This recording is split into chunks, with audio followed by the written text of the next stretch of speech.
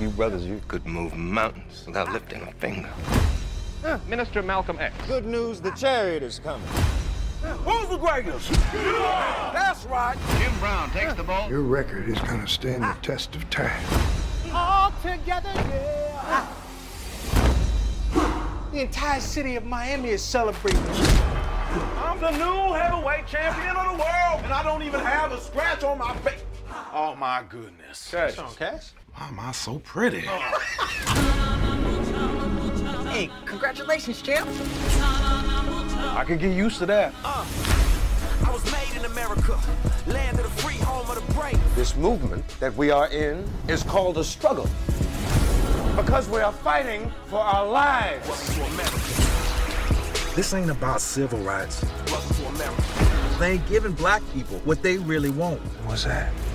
Hey, I was made in America. That's why I'm out here saving America. Power.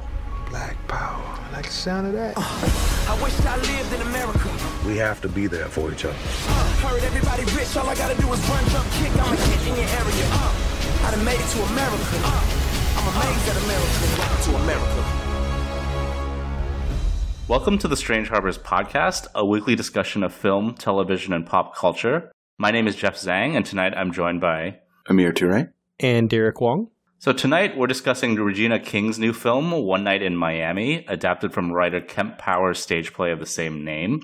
The film stars Kingsley Ben-Adir as Malcolm X, Eli Goree as Muhammad Ali, Aldous Hodge as Jim Brown, and Leslie Odom Jr. as Sam Cooke. The play in the film is a fictional extrapolation of a real event which saw these friends and black icons gather together to celebrate Muhammad Ali's victory over Sonny Liston in 1964. So this film is streaming on Amazon Prime right now, I believe. Mm-hmm. And I caught this way back in the fall at TIFF, Toronto International Film Festival. I don't know about you guys. You guys probably just saw it on Amazon Prime. Yeah. Thanks for flexing on us. Thanks for flexing on us, Jeff. Because yeah, I didn't go to a film festival and see this. I saw it in my house under quarantine on Amazon. Yes, same here. There's no other way for me to watch this but on Amazon Prime, so that's how I watched it. Yeah, we're not all credentialed film journalists. All right. I mean, I don't know about you guys, but like I wrote my top 10 list, and this was firmly number 6 on my top 10 list for last year. I really, really like this film. I don't know. I'm excited to hear your takes on this. And I don't know if you mind me pointing out, Amir, but you're a black Muslim, so I feel like I don't know if this speaks to you in any way, but like I just think there's some familiarity for you to speak to more than us, obviously. Yeah, man, I definitely felt like I would have to carry the load this episode. We'll see if I can do it. Yeah, all right. My name's Derek. I'm going to stop talking now. That's right. Already learned something from the film. Good job. Yeah, right? Yeah, no, I definitely, I guess to start from the beginning, I really enjoyed it. I haven't seen the stage play. I haven't either, so. I have not either. I enjoyed this. It's cool that it was based on a real historical event, and it spurs a lot of thought about that era. So I think I enjoyed it. I think the performances were very good. I liked Regina King's direction.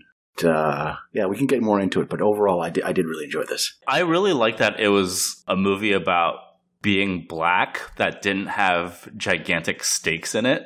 You know, I think it was very intimate, and like you said, it's based on a real event, but it's obviously fictionalized because we don't know what happened when they all met up after the fight, right? But you can tell that it's based off a stage play. It's like very intimate in nature, and I think the performances really carry this. I think they're fantastic, and I think Regina King did a great job directing this movie. I think she's one to watch for Best Director for the Oscars this year. And she's had quite the last couple of years, right? She was in our old namesake podcast, Who Watches the Watchmen podcast. She was in Watchmen. She won Best Supporting Actress for If Beale Street Could Talk.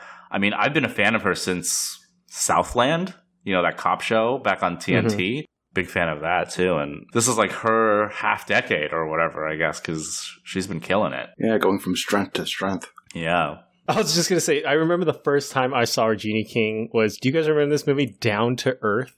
No. It is a Chris Rock-led comedy where like he dies and then he comes back to Earth as like this rich old white guy. Like his body gets put into this I whole vaguely ritual. remember this movie. Is it like early 2000s or like late 90s or something like that? Yeah, like late 90s. It's early 2000s. It's in 2001. I'm looking this up right now. Sounds like it would not go over well in 2021. Probably not, but I don't know why I remember her in that movie, because she becomes the love interest and all that kind of stuff. So I remember that was the first time I ever saw Regina King in a movie. I don't know if that's what she would want to be remembered for, but that's what I remember her for. And The Leftovers. Yes. Yeah, I mean, so good in The Leftovers.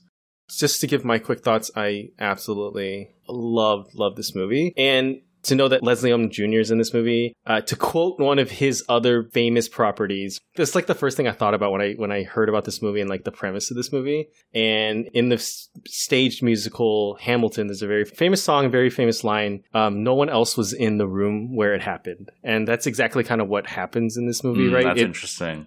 It is about a real night, right? In 1964, February 25th, at the time, Muhammad Ali was not Muhammad Ali yet, right? He was Cassius Clay, and he had beat Sonny Liston for the heavyweight title. And, these four friends did gather in this hotel room, but no one really knows, what their conversation was. So a lot of the conversations and the interactions we see in this movie are fictionalized, right? But I don't think that matters. I think what really matters is the actual conversations they have, right? The ones that are surrounded by, civil rights, things that are kind of politically charged, socially charged. The power of black celebrity. That's a big theme. Yeah, that's a big theme. So, like, I think, my favorite movies usually every year aren't like the big spectacles, with the big action or the most funny comedy. It's always the ones that I feel like, in a way, I somehow can emotionally attach to, and this was that movie. And, I wouldn't be surprised looking back at 2020, this would definitely be one of my favorites, if not my favorite movie of last year. Oh, wow. This is kind of really like taking over my mind the last couple of days after I've watched it. Yeah. I really enjoyed it, and it actually got me to then watch Spike Lee's Malcolm X.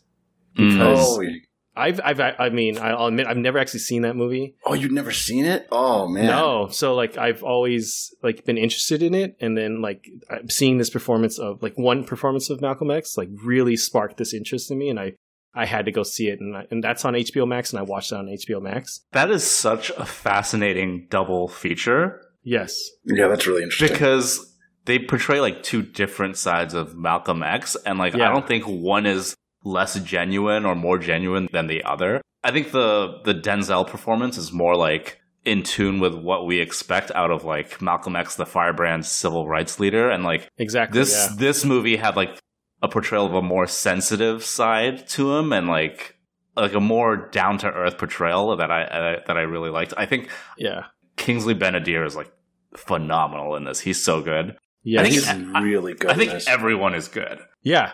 The thing I want to say is, like, I don't think any of these actors look anything like their real-life counterparts, which is totally fine. I think it really goes to show, like, how much more, like, evocation is better than, like, imitation, right? Because, like, I think they all embody, like, the spirit of all these, like, huge black icons. Like, they're, like, monoliths in this culture, right? And, like, I think they all do a fantastic job, like, embodying that. Okay, so looks-wise, at least for me, I feel like Aldous Hodge is probably the worst fit. The worst fit? It doesn't really look like Jim Brown that much at all to me. But I think Eli Gorey's okay. Yeah, he's okay. He's probably the closest. Kingsley Ben-Adir is pretty solid. He doesn't look that much unlike Malcolm X. No. You can see it. Yeah, he doesn't really... Yeah. And then Leslie Odom Jr. as Sam Cooke. It's also like... he's a little Sam Cooke. Like, these are not bad choices. No. Yeah. But yeah, you're right. They're not. It's not an exact one-to-one. Like, whoa. Yeah. And that's difficult, I guess, if you know the person and know what they look like really well. Mm-hmm. Yeah. Especially the Malcolm X and Muhammad Ali, right? Like, I think those out of these four are probably, not to say that these four aren't, huge, African American figures in our history, but I would say those two are probably the biggest and the most recognizable. Mm-hmm. So, like, I think they did a good enough job to, like you said, Jeff, it embodies the character without, like, I understand. Just because someone looks like them doesn't mean they're going to act like them or be them, right? And, like, yeah, I'm more in tune with their performance rather than what they look like. Yeah. I loved Eli Gorey's performance, too. I think I think he like embodied that like bravura and like swagger of Muhammad Ali like perfectly. Yeah, he did a good job of imitating his speech patterns. I mean, I don't know what he looked like before, but he obviously got in shape for the role to look like Ali, to be a believable, I don't know, 6'2", 200-pound heavyweight champion of the world at 22 years old. You do have to do some work to get in that kind of shape. That's impressive too, from that standpoint. And Leslie Odom Jr., he's got a set of pipes on him, right? And like, yes. I think once he starts singing, it's like spot on Sam Cooke. Like, very impressive. He like studied like all the videos of him, and like it's just so good. And he's no stranger to like playing a real life person. I mean, I know Aaron Burr doesn't sing, right? We don't know Aaron Burr to sing, but like, you know what I mean? Like, he's not a stranger to knowing like what it means to try to embody another person, like a real person, right? And I think that's really to the benefit of this movie that we got his great performance as Sam Cooke.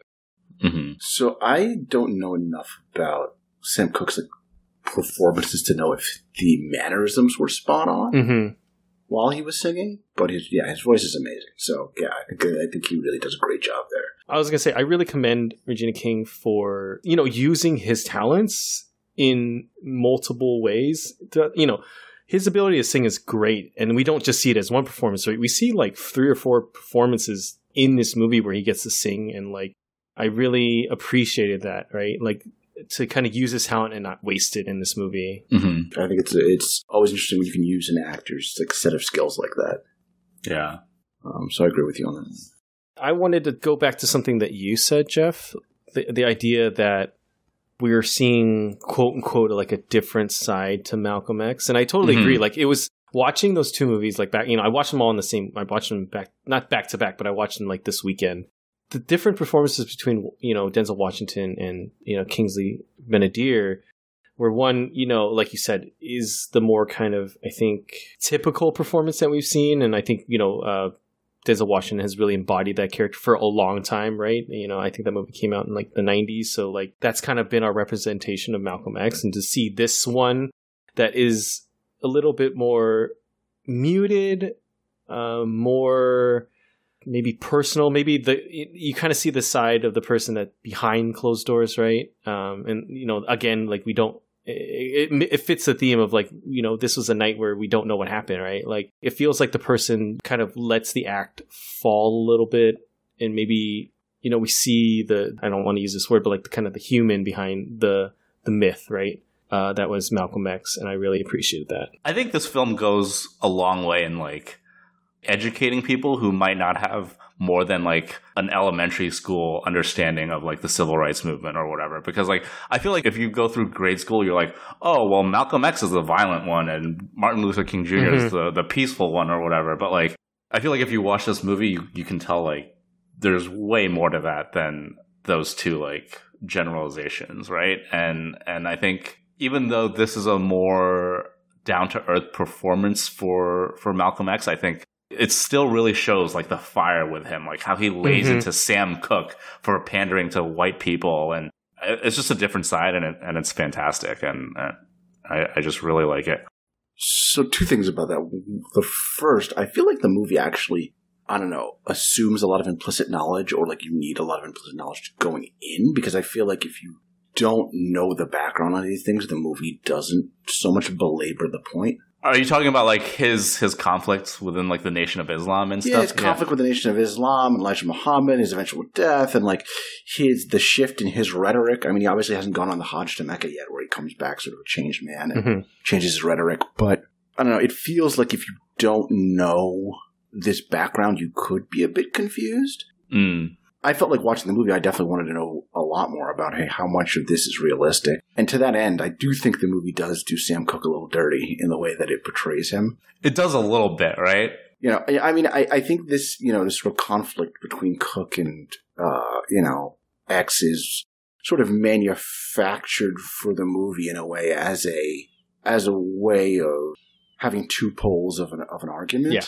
Yeah. I don't think it's meant to represent so much the 2 real men as so much as like 2 sort of, I don't know, countervailing thoughts about race relations in Black America, right? Like I think it's, so Sam Cooke sort of has to take a bit of a beating there which is a bit unfair in order to have the conflict or have the argument that the movie wants to portray.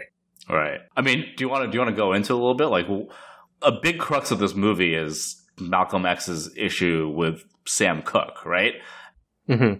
I don't know if you want to talk a little bit about like what that actually is.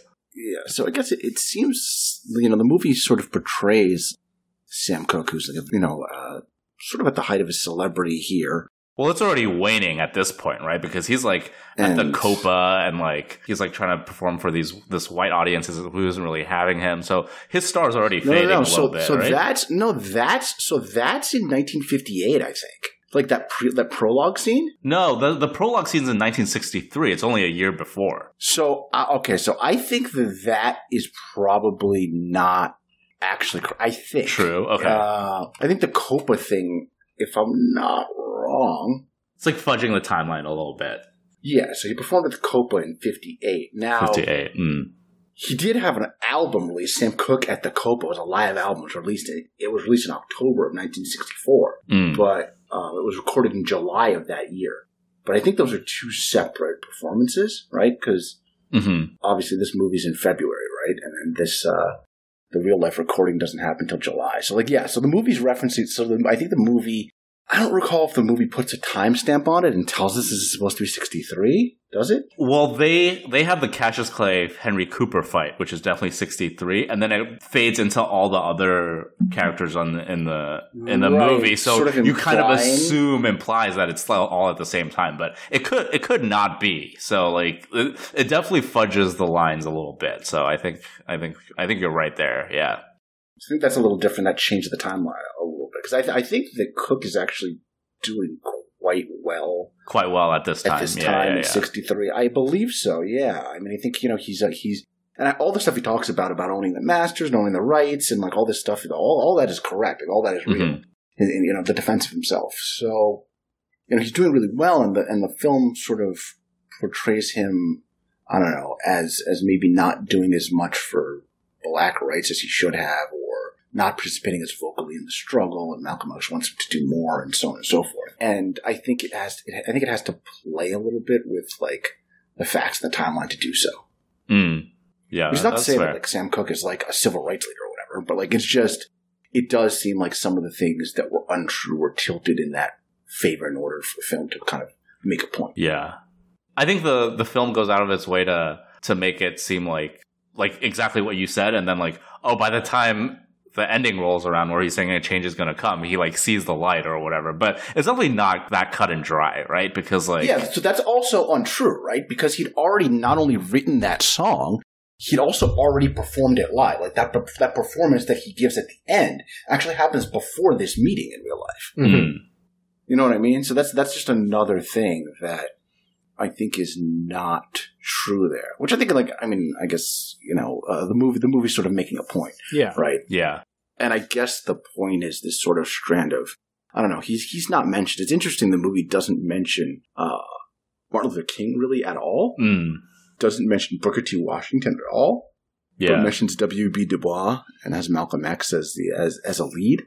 So, I mean, I think it's sort of implicitly taking a page or taking the side of a more radical strain of Black relationship to white people in America. Like, I think it's implicitly saying that this is the sort of the side we're taking. And I think in service of that, it sort of makes Sam Cooke out to be he becomes a bit of a straw man there, right? And it's not to say it's not more subtle than that, and they don't give him good arguments as well, but it just does seem like the movie twists things a little bit in order to make it serve its own narrative. Yeah, I think so. Absolutely. Yeah. I think any play or any movie is going to kind of bend reality a little bit to kind of cause that dissent between the two. I mean, I know at the end they do come together and they're still friends, but like I think it serves the story well, and I'm okay with these kind of properties taking a little bit of liberty to kind of tell a narrative absolutely. That I think is still in the end really strong. Like I think Sam Cooke's arc in the movie is stronger for it. Yeah, well, yeah. So it's a created arc, right? You know what I mean? Like it is an arc that is created in order to give him like that beginning, middle, end character change thing. Where in reality, it seems like maybe he was already past that point in real life, right?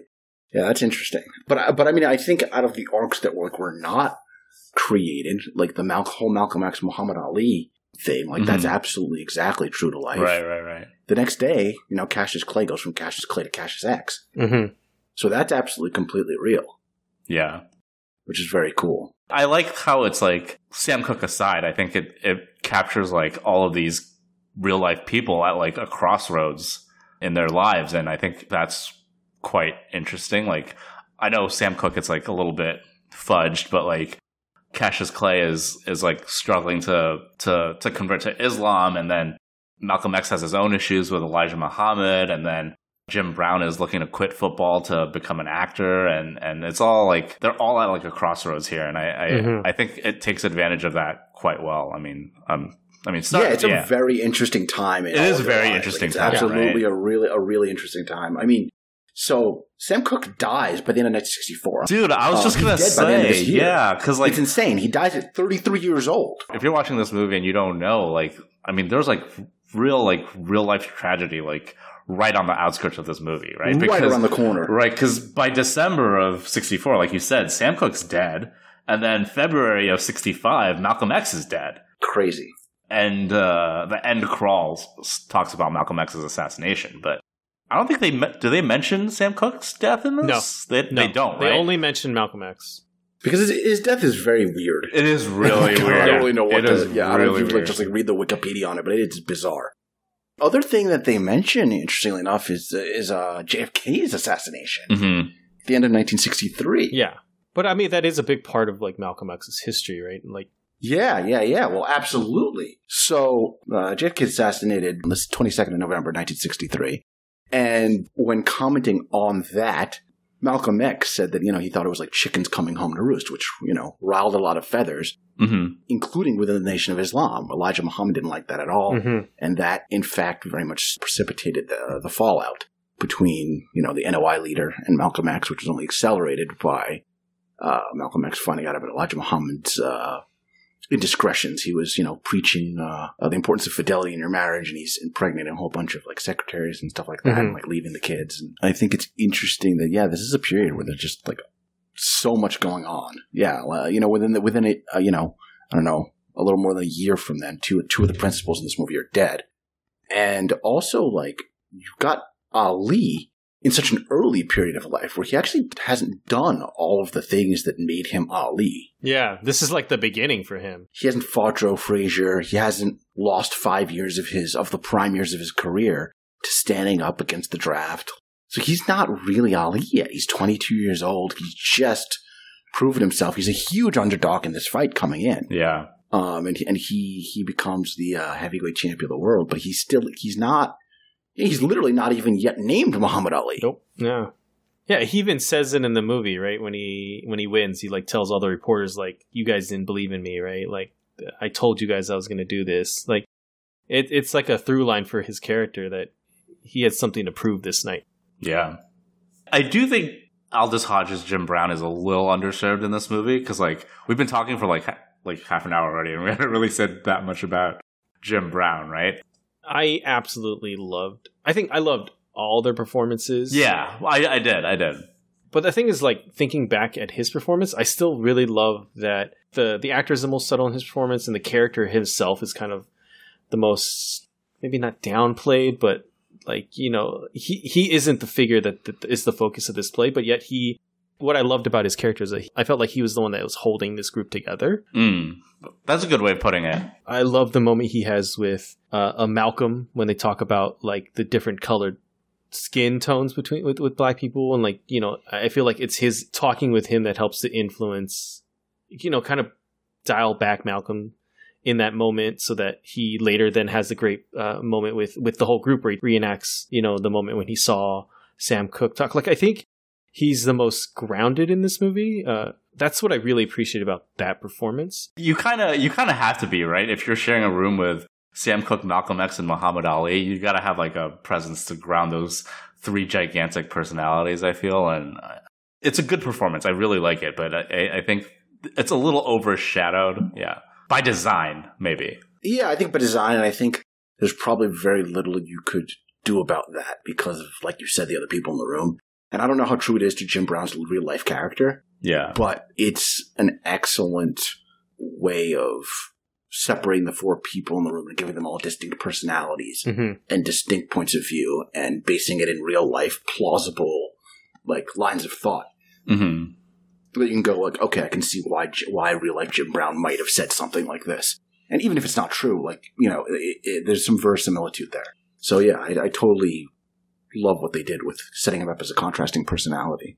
I think that the strongest thing about this screenplay is we know that this is a fictional night. We don't know if any of these words are said or any of these events actually happen in this room, but it's something that you can kind of believe, right? It is something that I think bodies these people, and you know, these characters I think are formulated on what we kind of know about these people, and we can kind of believe that these events could happen without actually knowing if they did happen, right? Yeah, absolutely. It does a very good job of that. Man, side note, I just thought about something that Jeff brought up with the Jim Brown, like, speech about skin tone to Malcolm X. Very weird way to introduce, like, the concept of colorism to people. Like, that's just a very freaking odd tack to take. I mean, it's not wrong. You do hear that sentiment in the black community, but it's just like, it's just a very weird and non-mainstream and not 2021 point to make about, like, militancy and the color of your skin and having something to prove versus, like, I don't know, I feel like the natural 2021 slam dunk point would have been talking about the discrimination that darker skinned black people feel, you know, with respect to lighter skinned ones, and that would have felt very much more. That's a good point. I never thought about on point. So it struck me as very weird. Isn't he kind of making that point though, or what that scene was kind of partially trying to say, that, like, there is a difference between us, and sometimes it is harder to be one over the other, right? But I guess not specifically saying what you're saying, right? Okay, I see what you're getting at. Because what I do appreciate about the scene is that it's not like, I think some other movies, this would be a scene with, like, a black guy and a white guy, right? And, like, it's like a black guy trying to explain it to a white person and maybe, like, besmirching them or, you know, laying it down on them because they didn't understand. But, like, what I really appreciate about the scene is it's two black characters talking about it, and it's this scene where you feel like these two people that are talking about it understand fully what it means to have this conversation between them versus you know, him trying to explain it to someone that doesn't understand. I think the movie really shines in those places where the characters kind of get to interact as, like, normal people. Absolutely. And clown on each other and make fun of each other.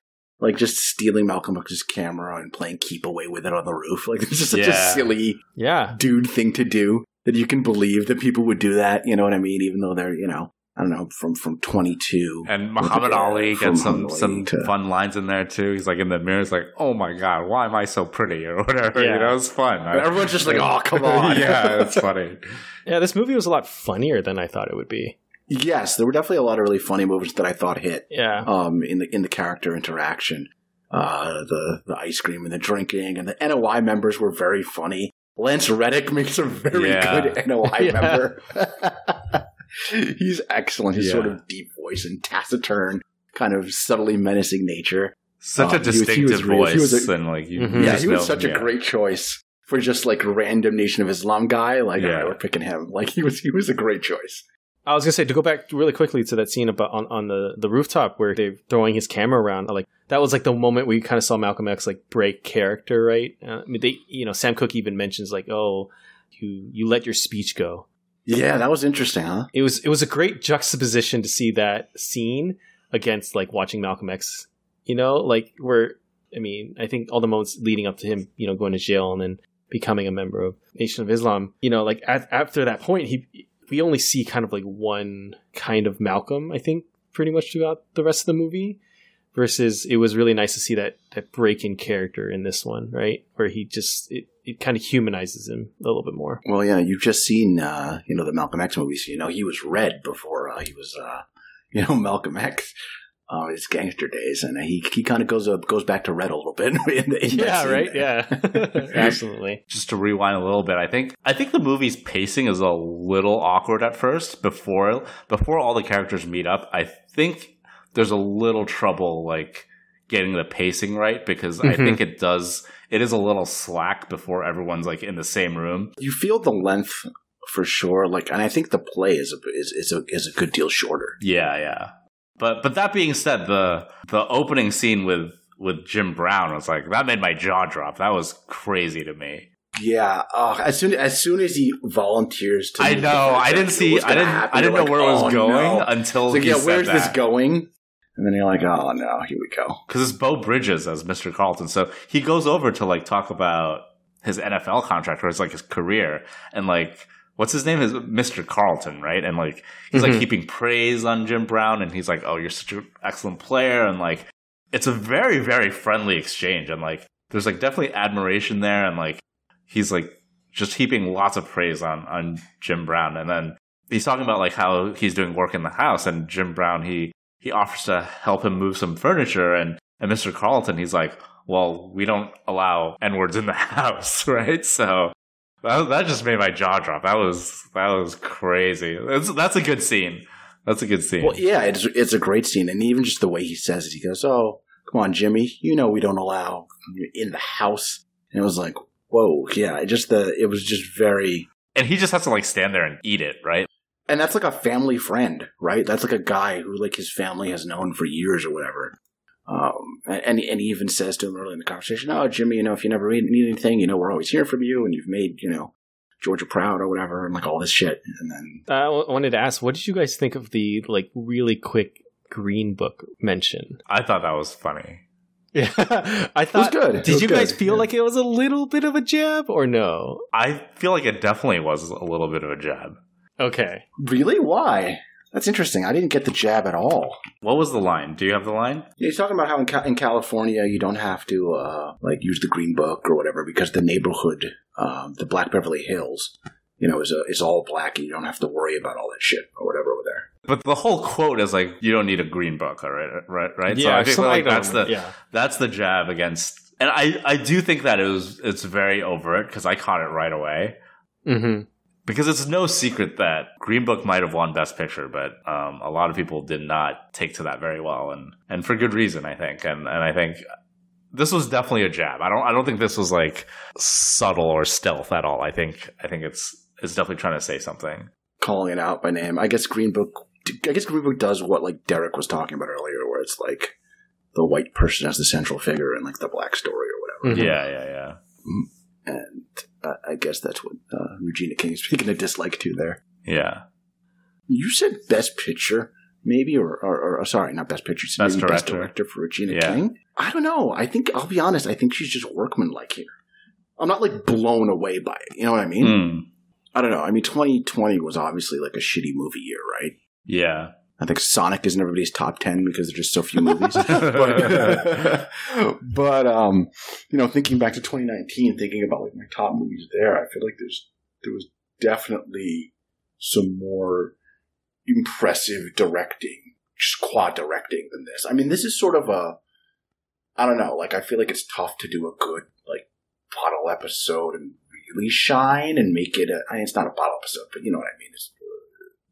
I don't know. I don't think she shines here. I think it's just fine. I don't know. Do you guys disagree? You guys sounded like you're both pretty high on the directing. I think on the directing front, I do appreciate this movie. Going into this movie, I didn't actually know it was a play beforehand. Mm. But by the end of the movie, I did question. I was like, "Oh, was this a play?" And then, then looking into it, I was like, oh, it was a play. It's adapted. Kent Powers wrote the screenplay for the movie, also wrote the play. So, I mean, it's the same person that wrote it, which was kind of cool. But I feel like to question it, but then not realize that it was, I think is a testament to, I think, part of her direction, right? Like, because it's a play, and I'm guessing the settings are very similar in the play where, it takes place pretty much all in one room. I think it takes a lot of finesse to do that. And to do that, yes, exactly. It might not be the flashiest Best Director nomination, but like I think it takes a lot of skill, and I do think that Academy voters are in tune with that. Yeah. Who are the other likely nominees for Best Director? Well, who directed Sonic? I couldn't even tell you. I can't even tell you. No, I couldn't even tell you. But I think Chloe Zhao for Nomadland is up there. It's on that list. Aaron Sorkin for Trial of the Chicago 7, which I didn't really like, but Spike Lee is up there for Da 5 Bloods. Mm-hmm. Okay, that's true. Fincher for Mank, maybe. This is definitely the least. It's a rough list, dude. Emerald Fennell for Promising Young Woman, maybe. Yeah, maybe. It's a rough list, as in not much to go on, or it's kind of sparse, man. Like, I didn't see Nomadland, but I don't know, it feels like, I don't know, like Mank, Trial of Chicago 7, I don't know. I mean, Da 5 Bloods is up there for sure. I guess this would probably be in the same. Mm-hmm. It was probably in the same tier, I guess, maybe. Yeah. I mean, it's definitely better than some of the other things you've mentioned, right?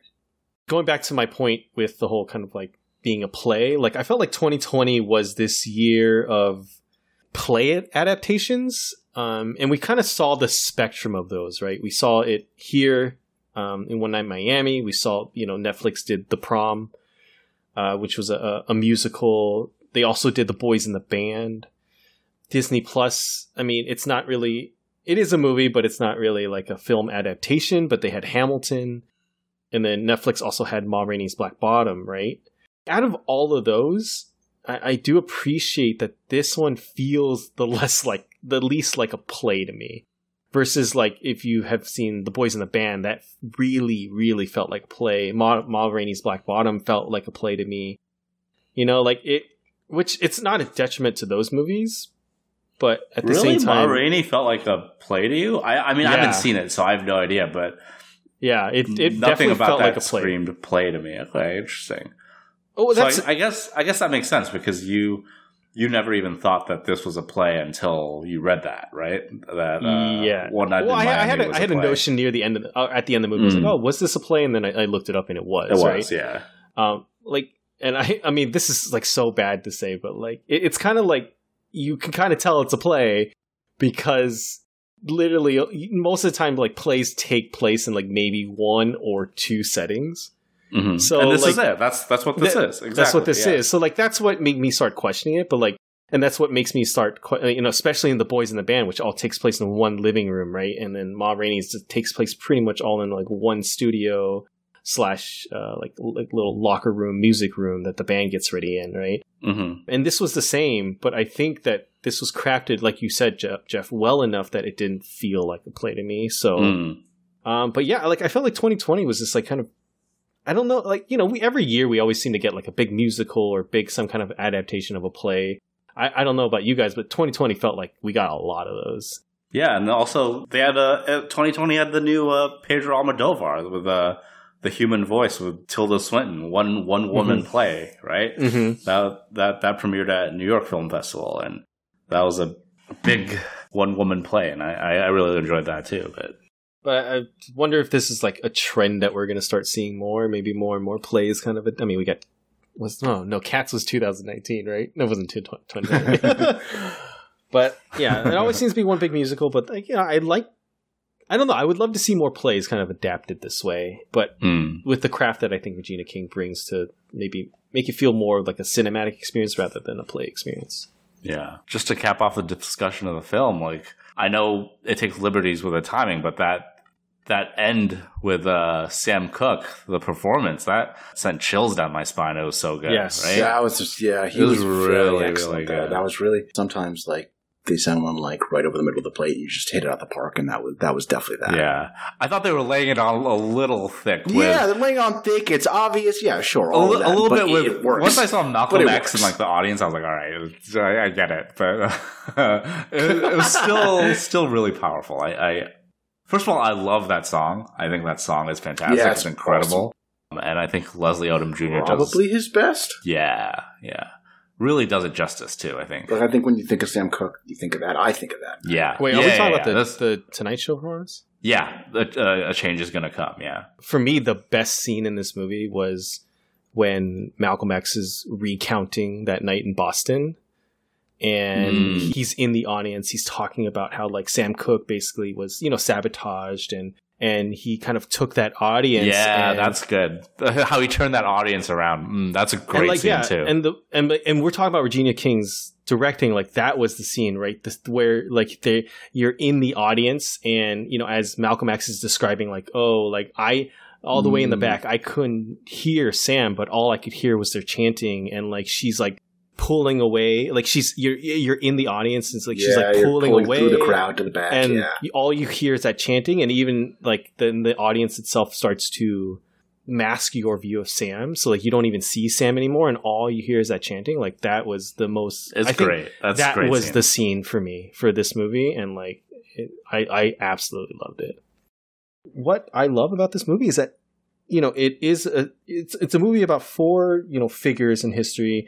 And, you know, I think, you know, we talked about each actor and each character, one having more cachet than the other in this movie. But I still think that in this movie, each character has a moment to shine, which I really appreciated. Like, yeah, I think it's Jim Brown talking about, you know, the moment I mentioned before, like Jim Brown having that conversation with Malcolm X.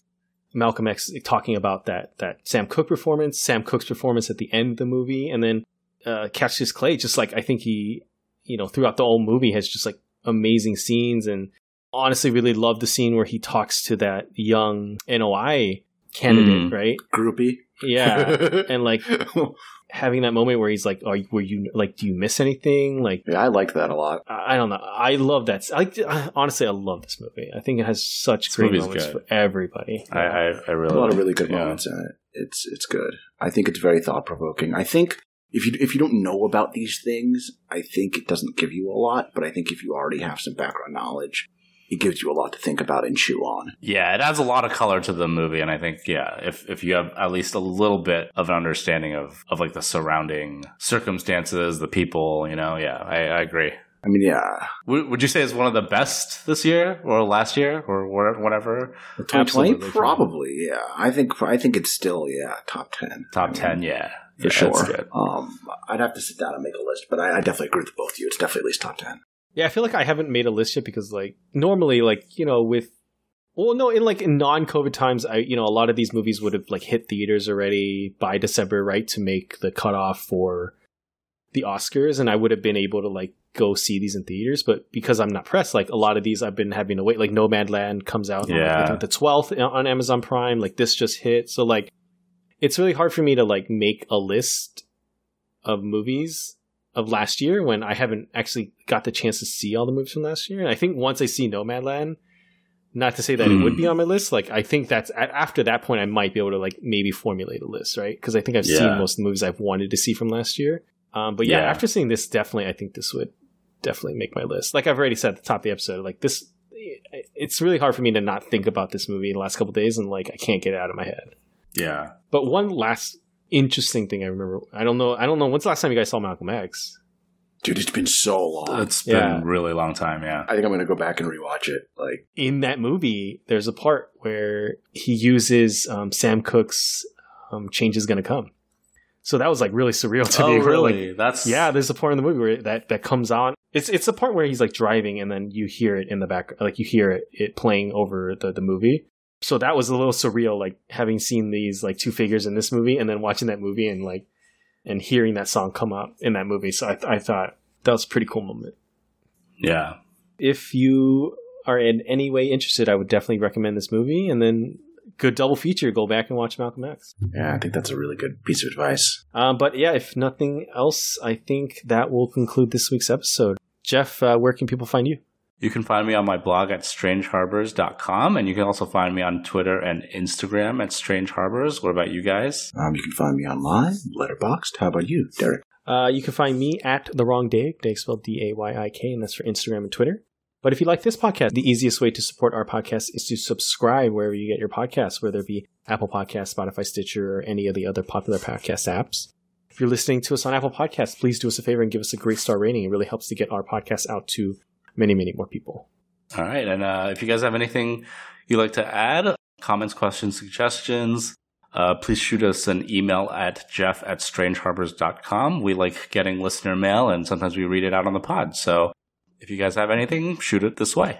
And with that, I guess we'll see you guys next week. All right. See you next week, everybody. See you guys then.